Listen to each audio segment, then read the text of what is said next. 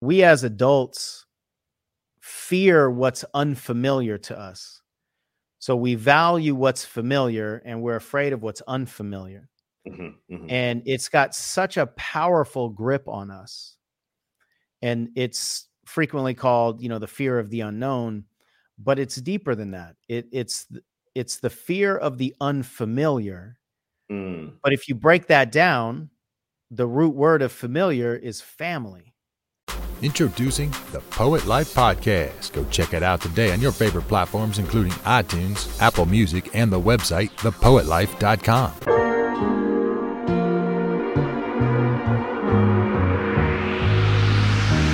Find a way, find a way.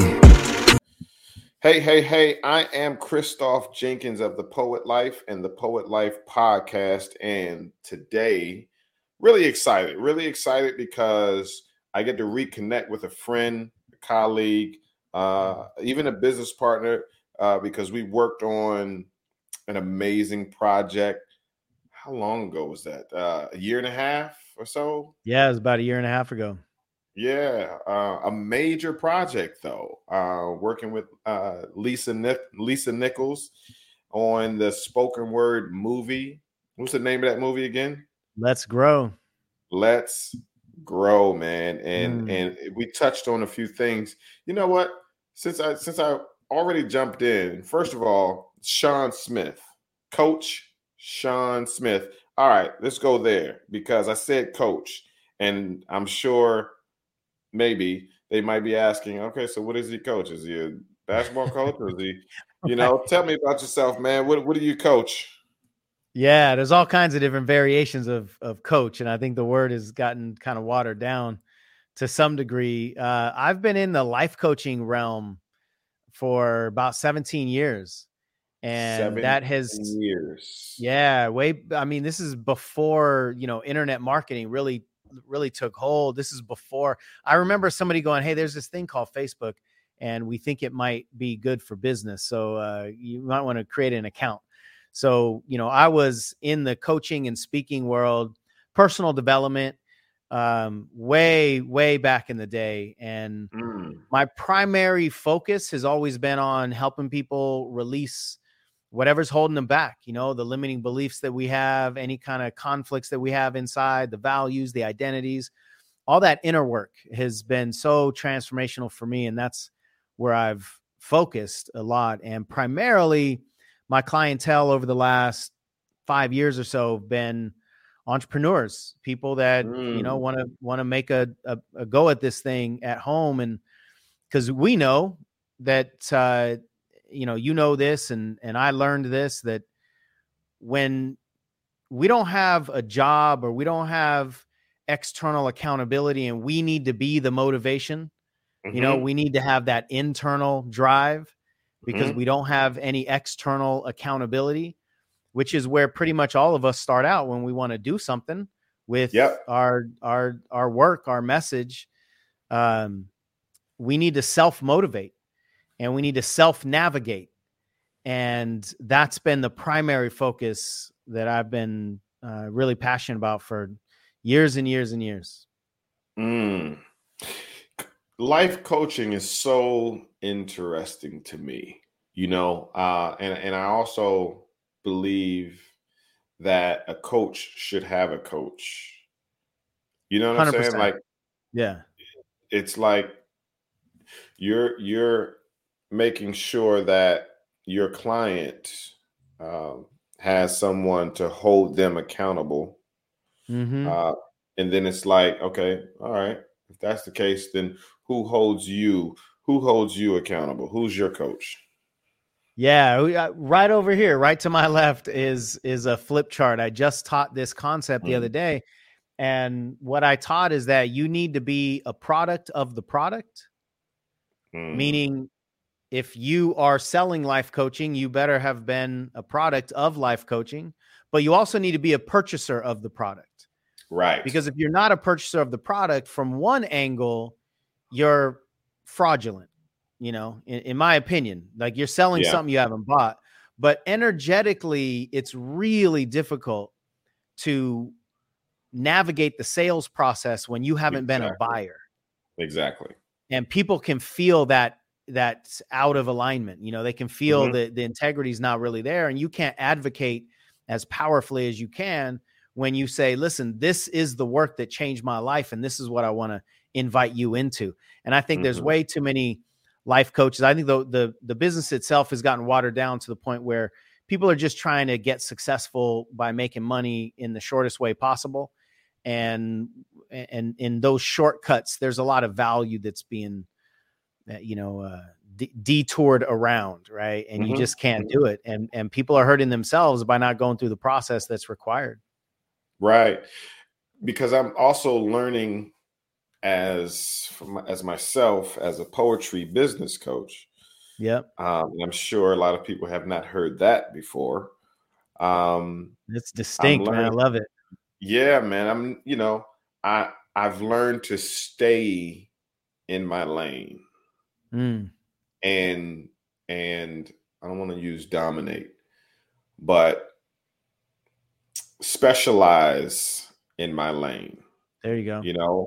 Because I'm in it for a reason. I'm driving in this lane for a reason, and I'm learning how to drive better every day. And if you can't teach what you know, you don't really know it. Bingo. I teach my daughters that all the time, so especially my oldest daughter. I have 3 daughters, 7 and under. And so I teach her, just because you can answer the question, it doesn't necessarily mean that you know the answer. She's like, huh? Yeah. On the surface, that doesn't make sense, but there's a depth. There's a depth that you're speaking to. Yeah. If you can't teach your little sisters what you know, if you can't teach a 3.5 or 5-year-old, and that's what they say, if you can't explain something to a 5-year-old, right, you don't really know it. You don't really know it. If you can't simplify it, if you're only speaking 10,000 feet above,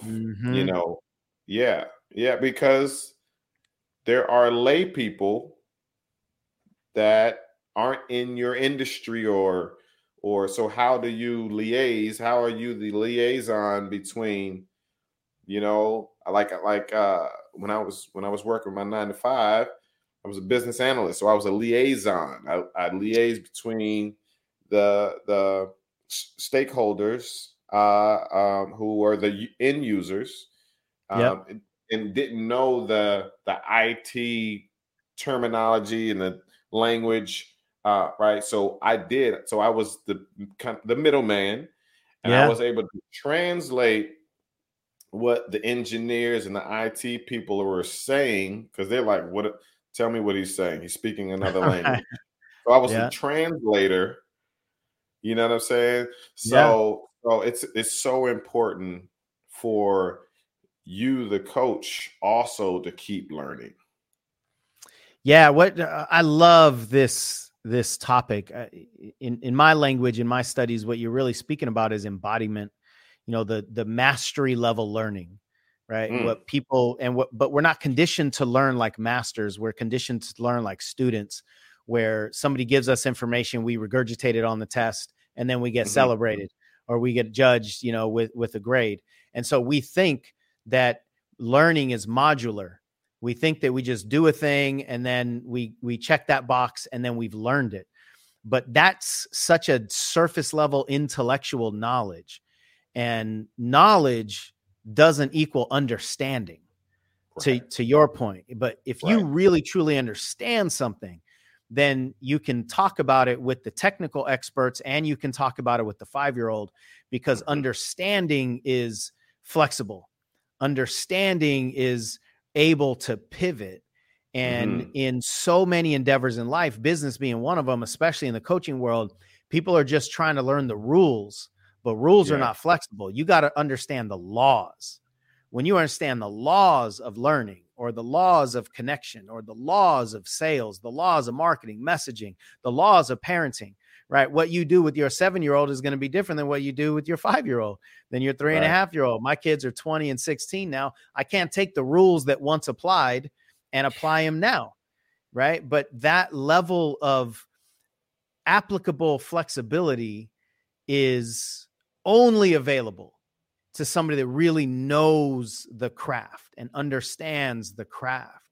And most people just don't value that kind of learning. We don't value that kind of study. Yeah. And we suffer because of it. But it starts from home. So here in the Jenkins household, school is supplementary. That's powerful. It's the other way around for us, right? School information is extra. Love that. So my daughters, this is my office / studio / humble abode. This is also classroom for them. Yeah. And that's the board, and they call it daddy school. Oh, that's so cool. So even with math, they're learning the tricks to math to learn it faster and more effectively. Right. And so to where they won't need a calculator, and there's tricks to learn it to where you can calculate in your head without using your fingers. And, but also just life in general. Yeah. They know about just credit lessons. at 3, 5, and 7. That's amazing. You know what I'm saying? Like the stuff that we complain that the schools are not teaching, if you flip it, and our thing as parents, I don't have time, I gotta work, you better figure something out, turn that TV off, and because you just can't sit there. All right, for generations, we're gonna get mad at the school system. It's just not gonna change. Right. School system. Yeah, it all comes down to what we value. What do you value, and then you make time for what you value. That's what it is, man, and it's so key for my wife and I to make sure that they know what we want them to know, what they need to know, and what we weren't taught when we were kids. Absolutely. And money is one of the biggest things. It is super huge, man. Like, and to a point where, why is money taboo? Why is it taboo? Right. If you talked about it more, if you talked about your salary and how you want to increase it, somebody can help you. Absolutely. But somewhere you were taught that you don't talk about salary. You don't talk about how much money is not in your account. And then we become afraid of those things that are taboo because we don't know about how to talk about it. And I think it's doing a huge disservice individually, to your point. If I never talked about money. My parents weren't open with it, around it with me. And so I definitely had a negative, and still to some degree had a negative relationship with money. My self-esteem has been wrapped up in money a lot of times, so that if my bank account was high, I'm good as a person. And when it's low, I'm not. So my personal value, my self-worth was a function of how much money I had in my bank account. And that led to all kinds of problems, that has nothing to do with money. It leads to relationship problems and, just my own personal connection with myself. But then you think about all these other topics that we're taught to stay away from. We're taught to stay away from race, stay away from religion, stay away from politics. And I think what we're seeing right now in society is a function, or a result rather, of what you're saying. Because we were not taught how to talk about disagreements, this is what we have. We have a world right now where people are afraid of conflict because we don't know how to keep our dignity intact, or keep the other person's dignity intact, or look for shared, experiences. We just immediately attack differences. And I think a huge reason is because we weren't taught how to talk about tender topics, especially where we disagree. You know, I mean, what would the world look like if we could actually discuss in decent ways disagreement? It would be a fundamentally different society. Yeah. This happened last night. My 7-year-old, before bed, she was laying there and said, you know, Daddy, my friend, you know, we're Christians, you know, in the Christian faith. And my friend said, you know, Jesus isn't real. I said, okay, cool. You know, and I said, and that's okay. Yeah. That's okay that she said that Jesus isn't real. And she's entitled. Now, you know, when I'm talking to my kids, I forget that I have to then explain certain words, you know, I had to bring it even further down, you know, but that draws out the conversation. Entitled means, you know, But basically, it is okay for her to believe what she believes. Right. And it is okay for you to believe what you believe.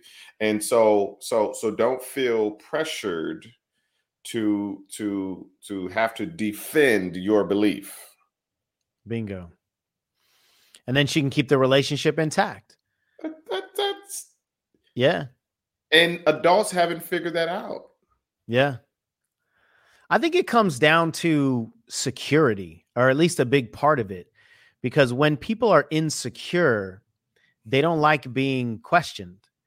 And I think it actually, it comes back around to what we were just talking about. Because if they can't explain their beliefs, then they don't want them to be questioned, because then their ignorance might be exposed, right? So now questioning is a threat. And you think about that, how else are we supposed to learn about each other? You know, how can two people with different religious backgrounds learn about the other one without questioning?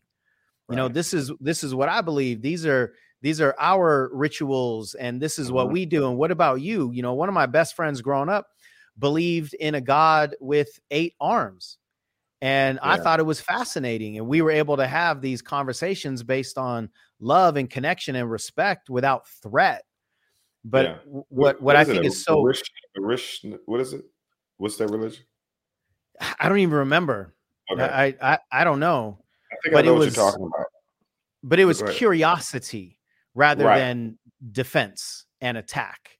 Yeah. And I love what you're doing, because you're giving your daughters the personal rootedness of that security so that other people's differences aren't a threat to who they are.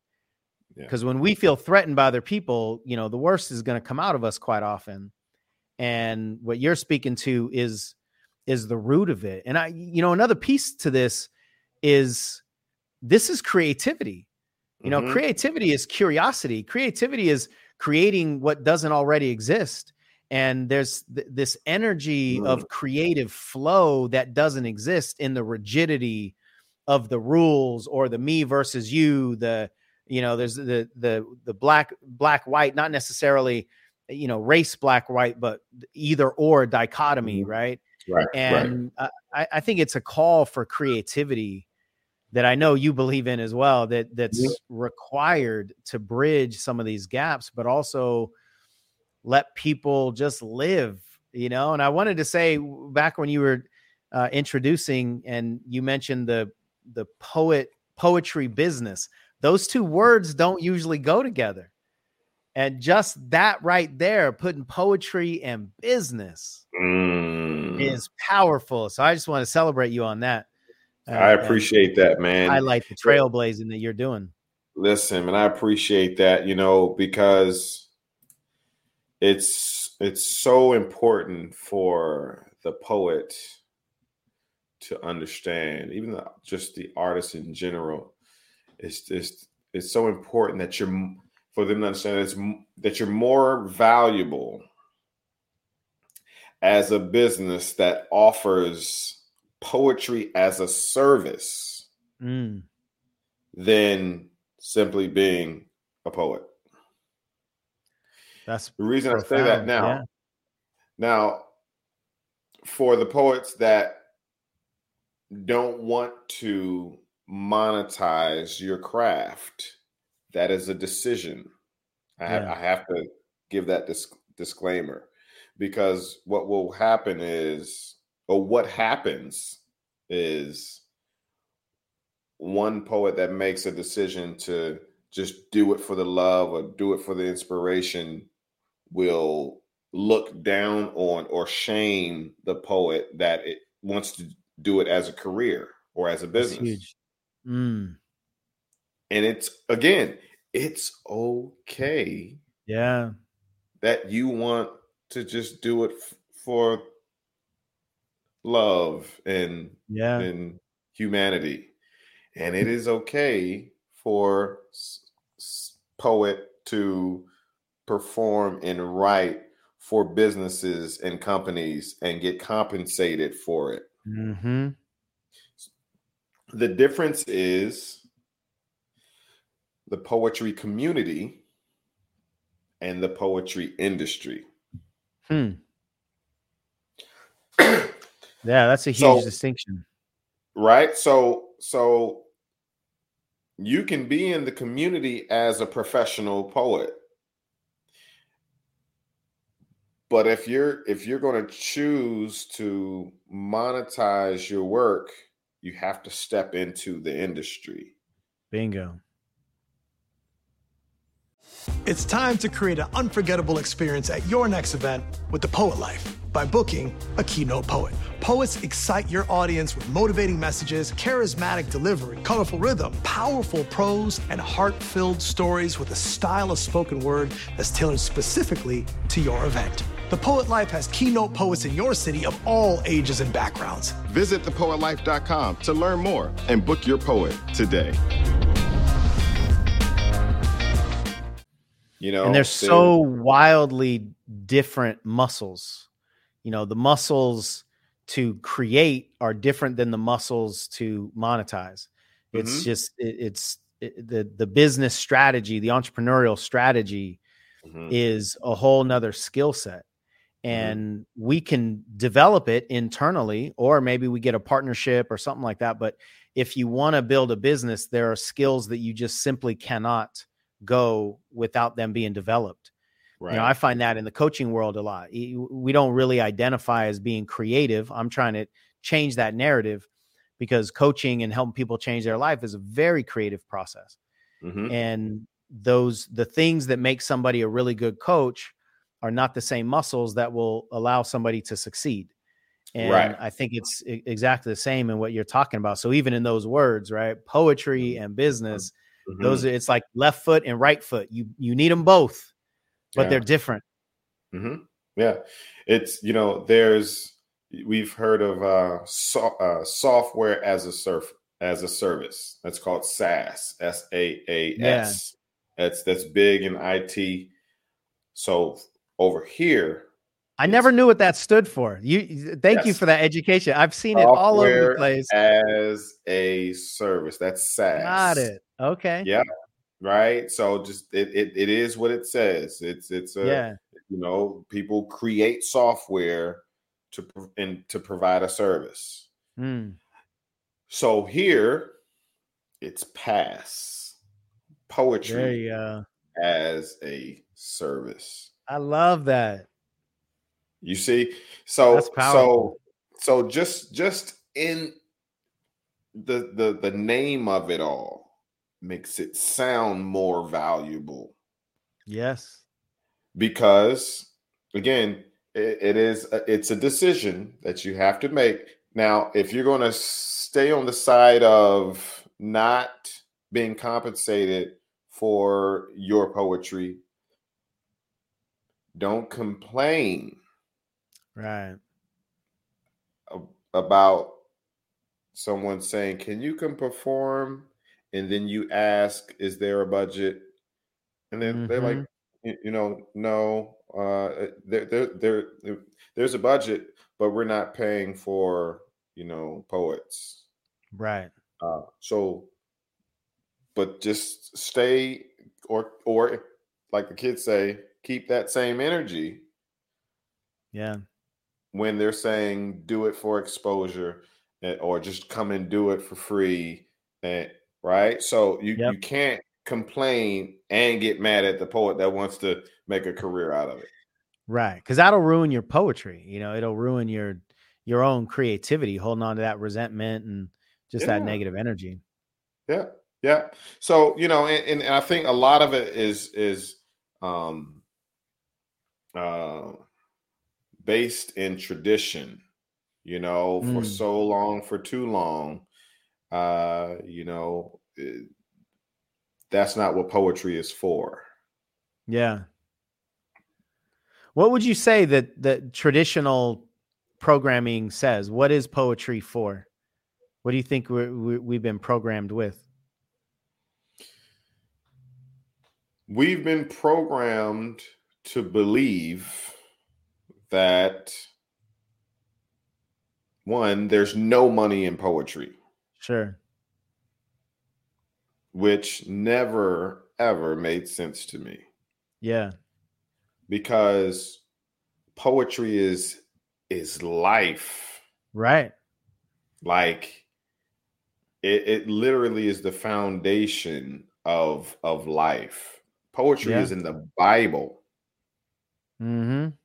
Psalms is a book of poems. Right. Like what art form can say that? Yeah, I'm sure they were dancing, and singing. I'll take that back. In Bible days and things of that nature. But was rap in the Bible? So it's like, and poetry is can be presented in like a million different ways. Right. Like I write haiku on a typewriter, it's a Japanese short form of poetry.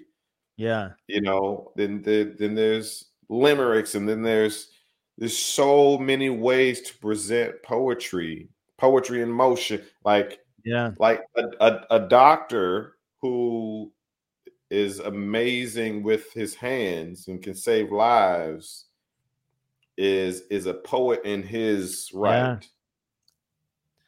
Yeah, I totally agree. You'll hear that comparison. It's like poetry. Yeah. Yeah, so it's really fascinating that there's so much value, and yet there is this programming specifically around poetry and I feel like specifically around poems. So what you're speaking to is that poets don't necessarily write poems, and poems aren't necessarily what we think they are. They're not just this container of words that rhyme, in a certain scheme. So the value of poetry shows up in so many different ways, and it is life. I think creative poetry is the way to stay happy. It's the way to find happiness. It's the way to untie all the knots that our rigid human programming has tied for us. I think it's the way to bridge gaps. I think it's the way to heal. It's the way to solve problems. So it's really interesting that something so wildly valuable in a certain context has been programmed to be almost meaningless. I hate to use that harsh of a word, but when I asked you the question, I think poetry to some degree has been programmed to be like, oh, that's cute. That's cute. Look at the person making the words rhyme. That's cute, but not something I'm going to pay for.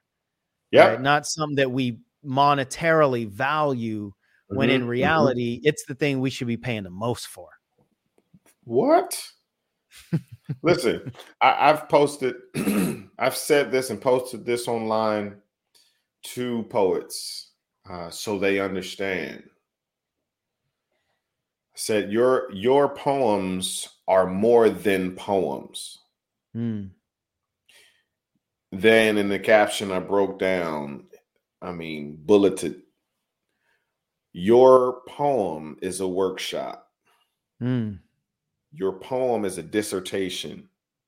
Your poem is a song. Your poem is motivation. Your poem is a recipe. It's a TED Talk. Yep.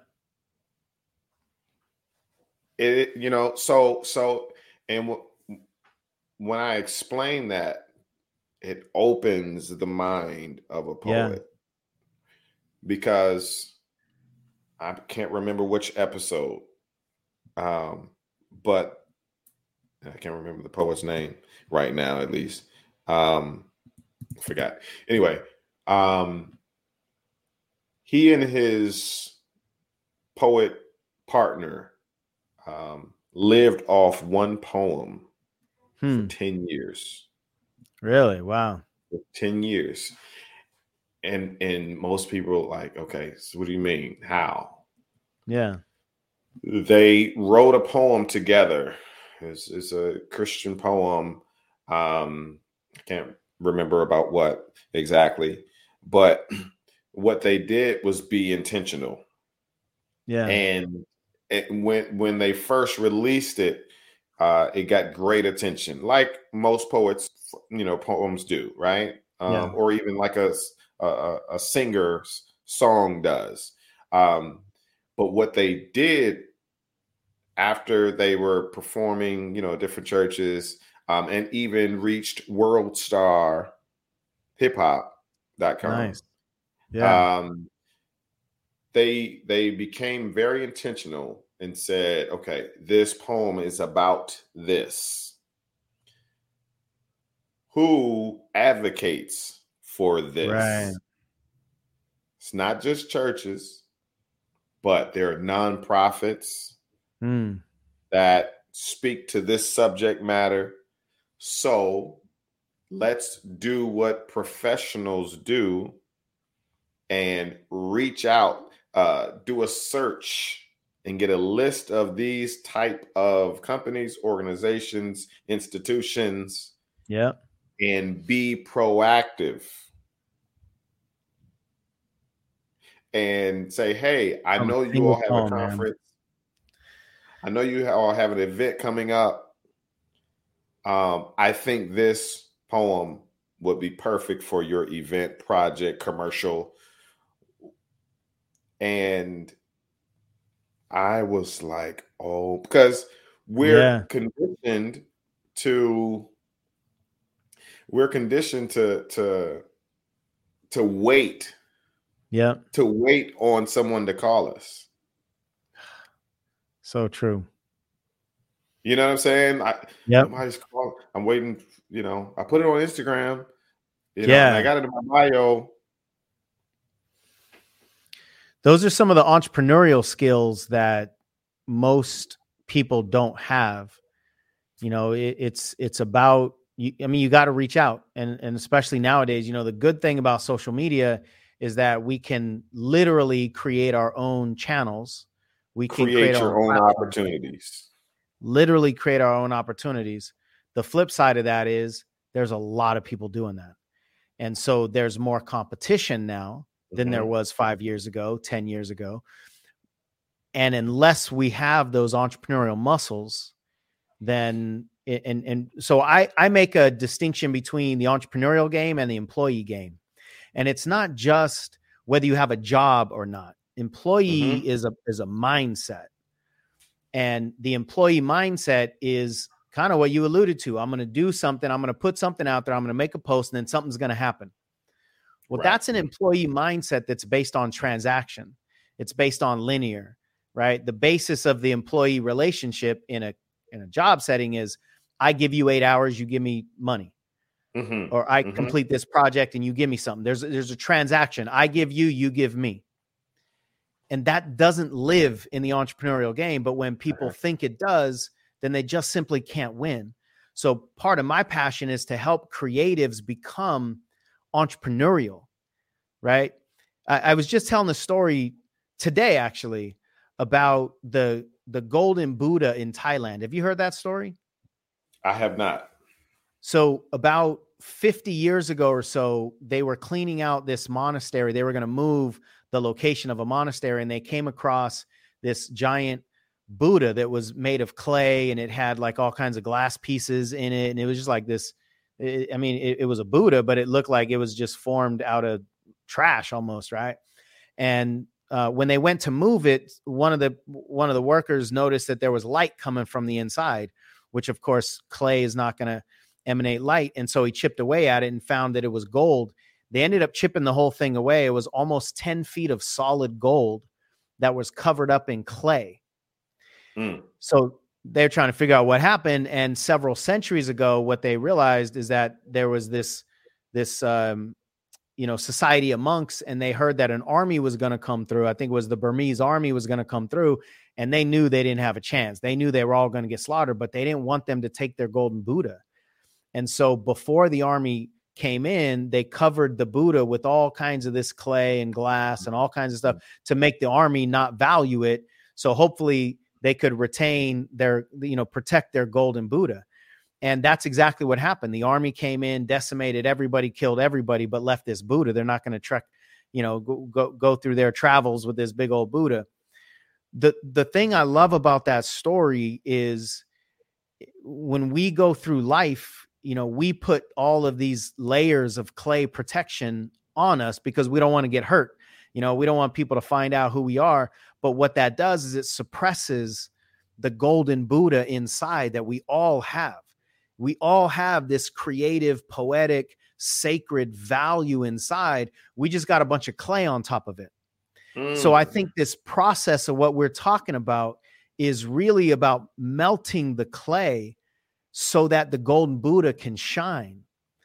But we're not programmed as the golden Buddha. We are programmed primarily as the layers of clay. And that's where the employee mindset lives. So as you've been talking about, the poetry and poets monetizing, first of all, we got to unleash that golden Buddha, but then the entrepreneurial Buddha operates differently and has a different value and has different places that will value it than the clay employee Buddha does. And I think so many people have this internal conflict between their value inside, the poetic creativity inside, that sacredness inside, whether it comes out as a poem or it comes out as any other form of creativity. But once that is unlocked, once we even tap into that, we need to reprogram. We need to recondition, because those layers of clay are meant for one thing: protection. Creativity is not meant to protect. Creativity is meant to expand, to love, to be flexible, to flow. Like, it's an exact opposition of each other. So what I hear you doing, which I think is so beautiful, is unlocking these creative Buddhas, right? Like, let's tap into the golden Buddha and unlock it so that it can heal, it can serve, it can create, it can live, it can design. There's so much trapped potential inside there, which is why I love the poetry as a service. There's so much trapped, valuable potential service inside there that the clay is suppressing. Yeah. So I don't know if that lands as hard as, with you as it does with me, man. I think it's the journey that we're on. It's so heavy, man. I think the closest to God that you can ever get, beyond dying, is to become a creator. Yes, I agree. It's sacred. If you believe that God created you and everything around you, then and you're trying to be like God, and the Christian faith is to be Christ-like, then you need to become a creator. Poet Life University welcomes you to the world of creation, thoughts, expertise and professionalism by offering technical knowledge, practical support, creative encouragement, and whatever it takes for you to create the poetry career that you've always desired, but never knew was possible. And the best part is we have professional poets from around the world as professors to teach you everything they've learned throughout their poetry careers. We are currently offering several 8-week live courses that will help you gain a deep understanding of poetry, become confident in your work as a poet and writer, learn how to start your own business with the help of an expert, enjoy the freedom that comes from being able to pursue what you love on your terms. Are you ready to take your poetry to the next level? Learn with others by doing for the future from the comfort of your home. Get in touch with us at www.poetlifeuniversity.com and enroll today. Because if you're not, you're simply going to be a consumer. And simply just take in. Yeah. That's what a consumer does. They consume. But what are you producing? You have to become the other word is producer. Yes. What are you producing? Yeah, that's a really powerful distinction there, putting those two together. As we consume, all we're doing is taking in. Right. And the cool thing I think that we need to understand is that creativity is already in us. It's not something that we need to learn as much as it's something we need to allow and reveal, because we are creators, you know, and that analogy, we all have a golden Buddha, whether you believe it or not, doesn't change the fact that it exists. So the choice, it's like what you were saying, a choice to monetize your poetry or not, doesn't change the fact that it's monetizable, right? Your poetry is financially viable if you choose. Now you can choose not to, but it doesn't change the fact that it is viable. Every single one of us has a sacred creator inside of us. Just because we don't know it doesn't change that it's not there. And just because we haven't learned how to let it out or how to really be free inside of it, because that's a scary proposition for a lot of people, right? That when our Buddha has lived for years or decades in the protection of the clay, when we take that clay off, it's actually extremely uncomfortable for most of us. You know, that sun is really bright when you take the shade off. And we have to remember that this is who we're meant to be. This is what's meant to shine in order to counter the immediate discomfort of letting our poetry out into the oxygen, because our conditioning will tell us that's not safe. People are not going to like it. I can't make money off of it. Nobody wants to hear about it. We have all these conditions that actually suppress our sacred creativity. And that journey is not an easy one. It's not the flip of a switch, but it's possible. And I love how you put it. It's a choice. I think everybody can. Most people will choose not to. Yeah. Because it takes work. Bingo. The average person doesn't want to exert more work after their 9-to-5 work. Yep. You know, and to hear that there is no money in poetry, it makes no sense. Watch. Right. There's money in trash. Yeah. Just think about it. There's a trash industry. Yeah. There's an industry for trash. Right. So the whole time you were talking, I was just like, there's money in everything. You would tell me there's no money in something that can help someone heal, find